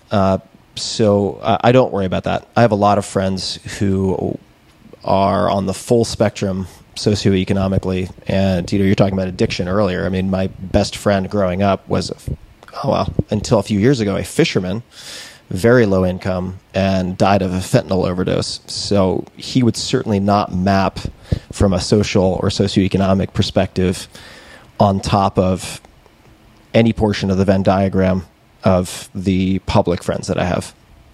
So I don't worry about it too much.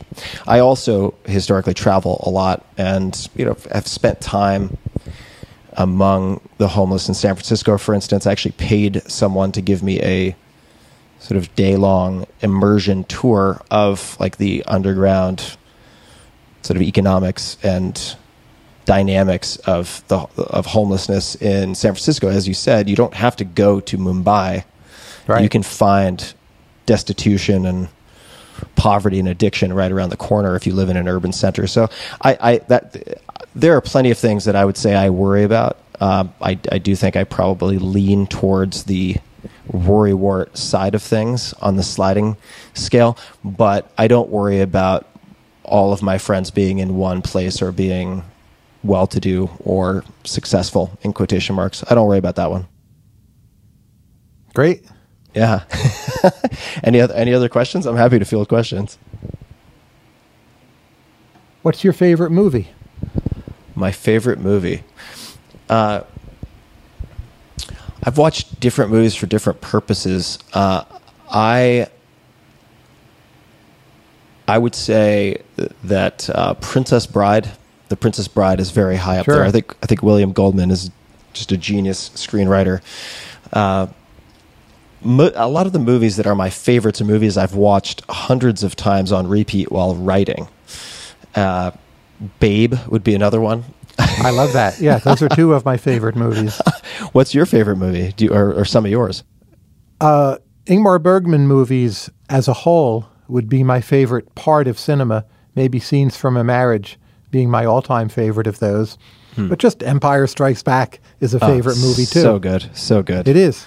Yeah, it's a great film. Amelie, another film I love. Spirited Away would be one of my absolute all-time favorites. I love Miyazaki movies, all of them. Yeah. Spirited Away, I just think there's a lot of metaphor and just beautiful transformation in that movie that I find reveals itself as you watch it more and more. So I've watched that movie a lot, and those would be a few. Those would be a few that come to mind. And then there are a bunch of flicks you might expect I like the first Jason Bourne, The Bourne Identity, and that's good. It's a good movie. Snatch. All these movies that I got hooked on a long time ago and haven't been able to give up. Casino Royale, I think, is an exceptional film. You mean the later one, not the early later. David Niven one? The later one, yeah, the later one. That's good.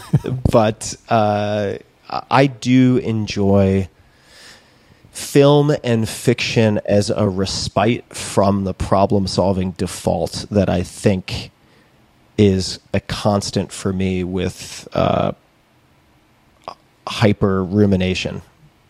And I think that's very common in people who have suffered from, say, depression in the past, as I have. Fortunately, no major episodes in the last 5 or 6 years, which I can attribute to a few things, talisman or otherwise.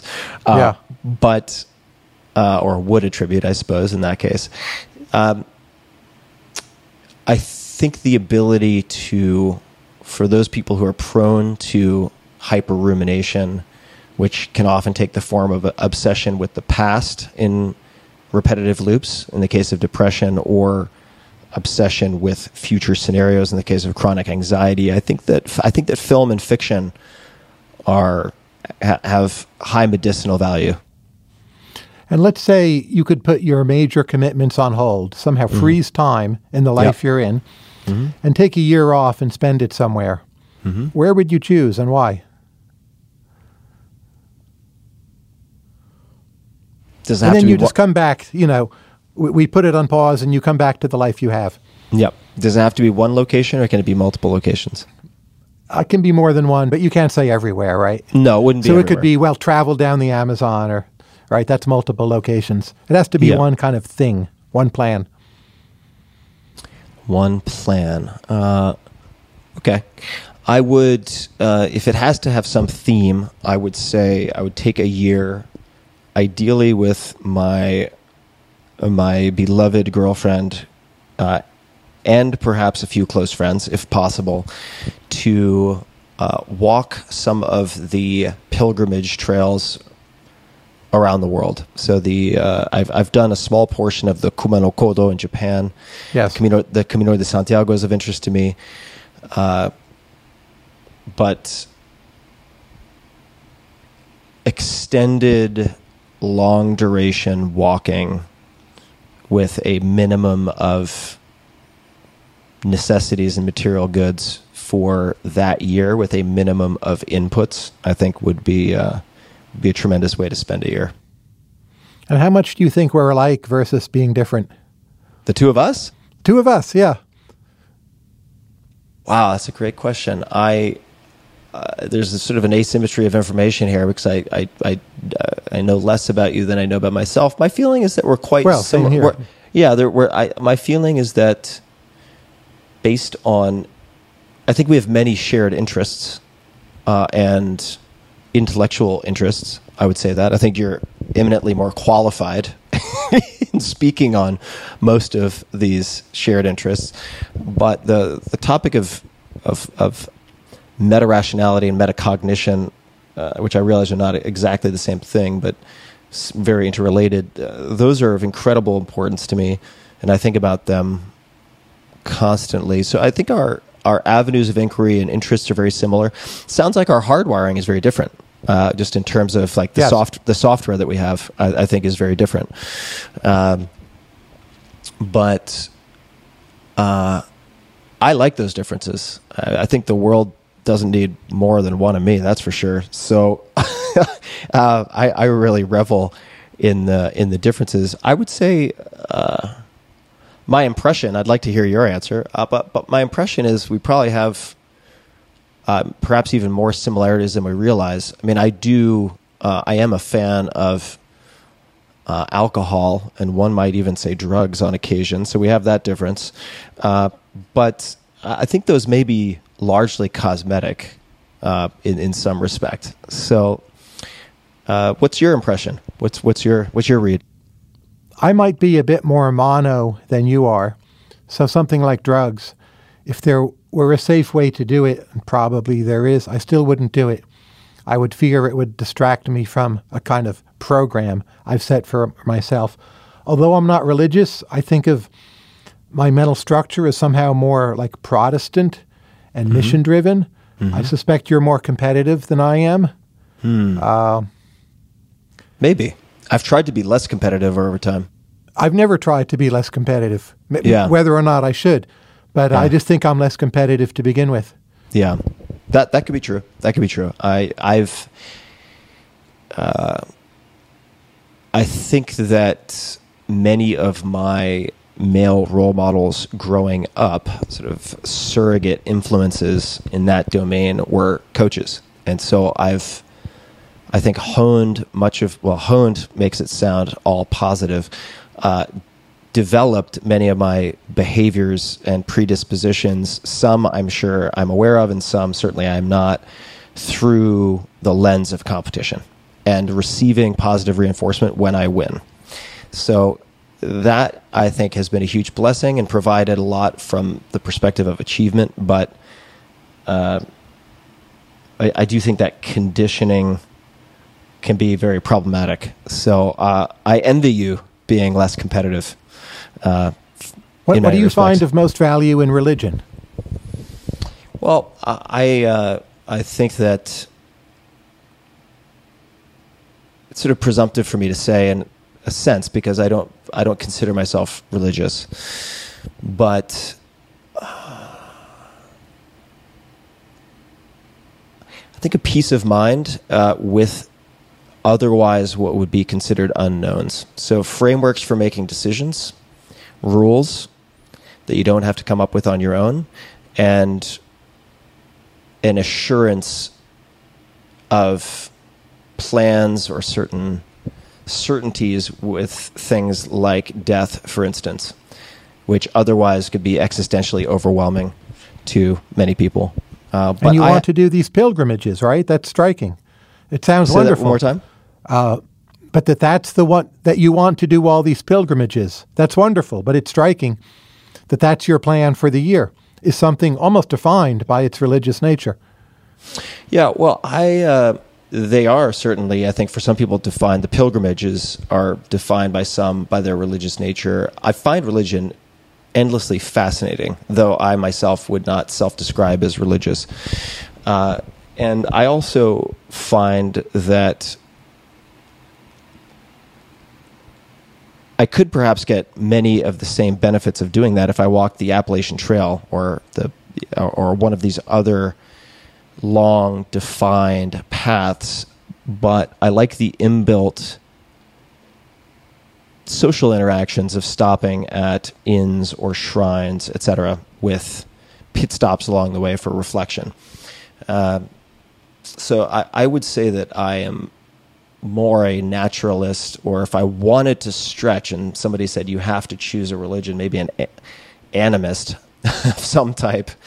Well, Miyazaki, if you love Spirited Away, right? That movie resonates with you for a reason. Yeah, right. That I could still find tremendous value in pilgrimage and contemplate the deep meaning that these paths have had for people during very tumultuous, difficult times, or times, as all times are, of great uncertainty. I find that I enjoy thinking about that, even though I wouldn't sort of I don't ascribe to any formal religious group. I took my daughter once to Santiago de Compostela in Spain. We had a fantastic time, and the social resonance of it did truly matter for us.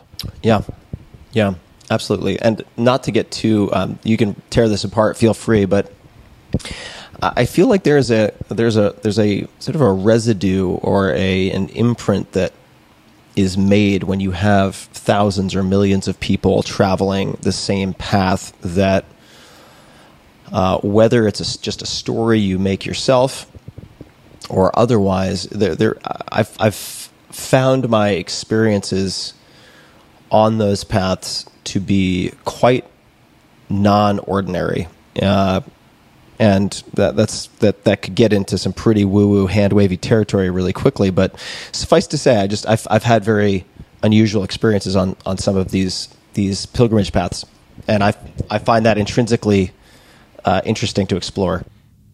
If you think about this interest in pilgrimages, the large number of guests or people written about in your books that you relate to, and then also your ability to quickly learn languages and master very idiosyncratic accents in, say, Spanish and German. I mean, do you have a sense in your own mind of how that all fits together? Like, what's your unified theory of you? Because those are three very striking things about you. Yeah. And maybe you've explained them somewhere that I haven't seen or heard, but this is my chance, so I'm asking you. Yeah, so we have the pilgrimages, we have the language learning, and then the skill acquisition of sort of strange, idiosyncratic, eclectic things like horseback archery. But I have your book here, Tools of Titans, and your other books. There's so many different people you talk to or correspond with, and you manage to enter into their worlds in some way to draw them out, including on your podcast, of course. Yeah. So that's a skill. The pilgrimages and then the language with highly idiosyncratic accents. Done almost perfectly, I might add. Oh, thank you for that. But it's the mix of perfect and idiosyncratic that's unusual. Yeah, I would the languages. Say, yeah, I would say that if I had to come up with a unified theory of Tim, I've never tried before, but I'll take a stab at it, and it might be very dissatisfying. And I appreciate the questions, by the way. Well, this is what I've been thinking about. Yeah.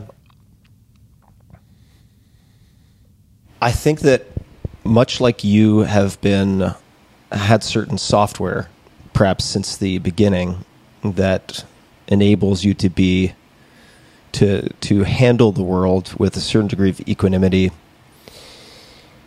I think that my programming from the beginning has made me very sensitive to stimuli. I think that as a kid, I was very, very sensitive, not in the pejorative sense that I got upset about things easily, but rather if I were a scale, I wasn't a pound scale. My senses were more of a jewelry scale or something like that. Jewel scale, excuse me. So when I was a kid, I had some terrible things happen to me, and I may talk about those more on a future episode of the podcast. We'll see. But suffice to say, I learned it was safer and better to numb myself and desensitize myself operating in the world, and developed a lot of habits. I think competition was one, high pain tolerance related to that, another, that allowed me to kind of bludgeon my sensitivity into submission so that I could achieve in the world. And I know this is a little long, but I'll wrap it up. No, this is great. Which is, I think all of the things you described reflect a slow rediscovery and reopening of those sensitivities.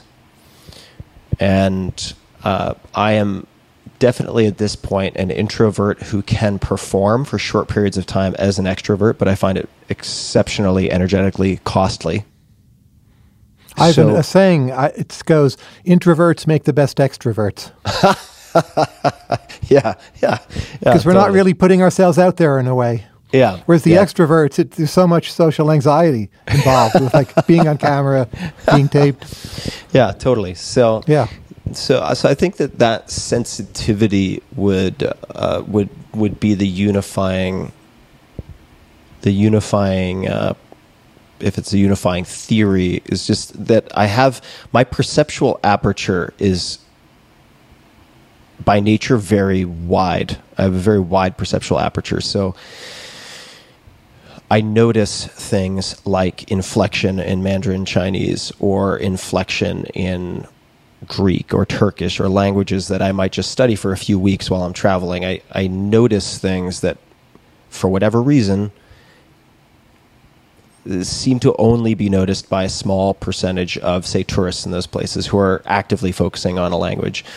And I can find a walk of 100 miles extremely interesting because I notice it's not dull to me precisely because I notice so many things around me.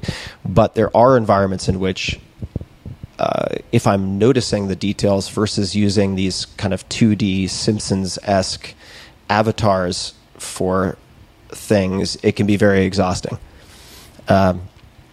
So that's my best stab at answering your question. I very much hope you write and talk more about this because I think it would be phenomenal.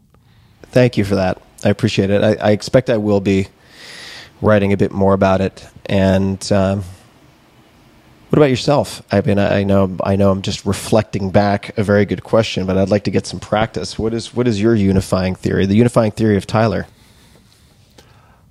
I think Tyler is quite curious, loves to collect information. I think in a way I'm more an information collector than economist or any other single thing. Very even-keeled, maybe just somehow fundamentally difficult for those reasons, like hard to relate to. Definitely introverted, but sort of always game for the next thing. And I think what I take from religion is this Protestant notion of having a personal project that you're obligated to see through in a very serious way that I find quite American and not really found in Protestantism elsewhere, or even kind of like the Jewish version of that. I'm not Jewish, but there's kind of a Jewish version of the American Protestant sense of obligation that I find culturally powerful and appealing. And, I think not somehow being involved or engaged enough is my danger in many things. But there's a kind of thinness to myself, a kind of versatility that I can grasp onto things or work with different people or make part of a project work that make me very productive and very flexible. And I can just kind of power through and keep on going and like just not ever stop or feel the need to or need distraction. And when I do art, music, theater, whatever, to me it's all piling on. It's not escape from something I'm doing that becomes too much. It's like intensification. So that's like part of my theory of Tyler. But I'm also convinced like we never know ourselves, right? Right. Yeah. So we really don't. And that's part of the great tragedy of life. But it also makes life interesting. Yeah. It's part of the great tragedy and also, I suppose, part of the great incentive to find friends you can sit with who help you to discover more of yourself or develop more of yourself.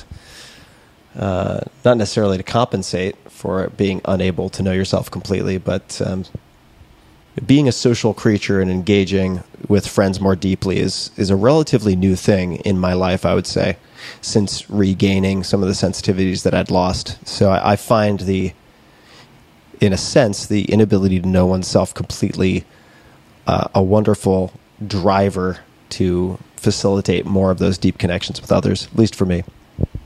That's great. Yeah. And go ahead. No, go on. Oh, no, I was just going to say, I hope this is just the first of more conversations. I was going to say exactly the same. So we are a bit more alike than we thought 5 seconds ago. I really appreciate you taking the time, Tyler. This has been great, and I appreciate you sort of pushing at the edges a bit and making me think, which I always appreciate. I'll be thinking. And I will, in turn, think about this all more a great deal, and I hope you do too. I will. And people can find you at marginalrevolution.com, Conversations with Tyler, the podcast, which I definitely recommend people take a look at. They can find you on Twitter at Tyler Cowen, and I'll link to everything in the show notes at tim.blog/podcast for people. You can find it very easily. Is there anything else you would like to mention before we wrap up? Just to thank you heartily, and till whenever. All right. Thank you so much. And to everybody listening and possibly watching, thanks for tuning in. Watch out for your talismans. Work on your meta-rationality. And thanks for tuning in. Hey guys, this is Tim again. Just a few more things before you take off. Number one, this is 5 Bullet Friday. Do you want to get a short email from me? Would you enjoy getting a short email from me every Friday that provides a little morsel of fun before the weekend? And 5 Bullet Friday is a very short email where I share the coolest things I've found or that I've been pondering over the week. That could include favorite new albums that I've discovered. It could include gizmos and gadgets and all sorts of weird shit that I've somehow dug up in the world of the esoteric as I do. It could include favorite articles that I've read and that I've shared with my close friends, for instance. And it's very short. It's just a little tiny bite of goodness before you head off for the weekend. So if you want to receive that, check it out. Just go to 4hourworkweek.com. That's 4hourworkweek.com, all spelled out, and just drop in your email and you will get the very next one. And if you sign up, I hope you enjoy it. This episode is brought to you by ExpressVPN. I've been using ExpressVPN since last summer, and I started using it as a full retail paying customer. I always test things before considering sponsors, and I find it to be a super reliable way to make sure that my data are secure and encrypted. Do you like how I said data are, like a pompous ass? But I like to ensure that my data are secure and encrypted, but to do so without slowing down my internet speed. If you ever use public Wi-Fi at, say, a hotel or a coffee shop where I often work, and as many of my listeners do, you're often sending data over an open network, meaning no encryption whatsoever. One way to ensure that all of your data are encrypted and cannot be easily read by hackers or script kiddies or whoever is by using ExpressVPN. And the onboarding process for ExpressVPN, meaning the sign-up flow, the use of the product, is one of the best I've ever seen in my life. All you need to do is download the ExpressVPN app on your computer or smartphone and then use the internet just as you normally would. You click one button in the ExpressVPN app to secure 100% of your network data. It's kind of ridiculously simple. And as many of you know, I only recommend brands that I have researched and vetted thoroughly. For me, of the many VPN solutions out there, ExpressVPN is one of the best on the market, and I use it personally. Here are a few reasons why. First, privacy. ExpressVPN does not log your data.